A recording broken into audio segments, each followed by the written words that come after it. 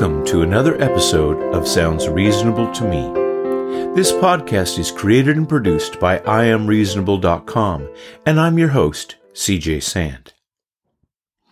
In this week's episode, we're going to start with a quote from John Wooden, the legendary basketball coach at UCLA in the 60s and 70s. The quote reads, "Things turn out the best for those who make the best of the way things turn out." And let's face it, each one of us is going to be dealt a bad hand every now and again. The real measure of a person isn't the hand you're dealt, it's how you choose to play it. Sometimes a hand that at first glance looks like a disaster can suddenly turn into a winner if you choose to play it that way. Try to look for the positive in everything. Look for the advantage that can come from any situation, good or bad.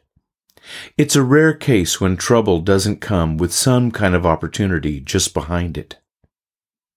Have a plan B just in case plan A doesn't work.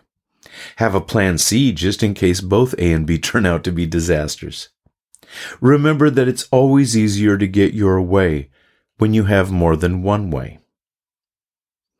When I'm feeling as if life isn't very fair, I find that reading the biographies of famous people help a lot. It's inspiring when you discover what other people have gone through in order to become an overnight success. Almost every story reads something like this. Had a good idea or saw opportunity and worked hard, then went broke. Had a great idea. Everyone ridiculed them. Tried again. Failed.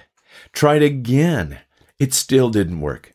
But then tried again and again until things finally did work out, and they were deemed an overnight success by the adoring crowds, who up to this point had totally ignored them. What is the one trait common with all these people? They didn't quit. Even when everything and everyone told them that they were wasting their time, they did not quit. The world pushed them down, and they just kept getting back up. If you're really looking for success, happiness, and a feeling of accomplishment in your life, don't sit around and wait for the world to drop it in your lap. Don't wait for someone to discover you. Don't wait to inherit it. You need to go out and find it on your own. After all, it's your life. The thing to do is to visualize how you would act if you actually already had everything you wanted, and then just start acting that way. Choose a path and take the action. Make that action into a habit. That will become part of your character, and if your original idea was a good one to begin with, well, then this should lead to success. So, what am I trying to say here?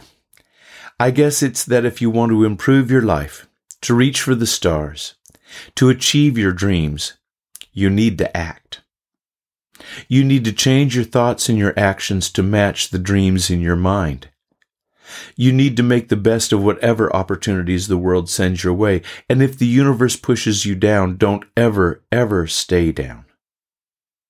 And think about it. Why not be the optimist? What harm is there in being hopelessly positive?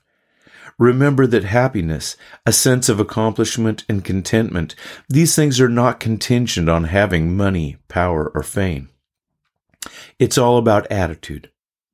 It's all about how you look at what you have right now. And living a life spent working toward achieving your hopes and dreams, being thankful for the good and trying to make the best of the bad with patience and humor, and trying to take the time to enjoy and appreciate the good things you already have in your life right now, whatever the circumstances are.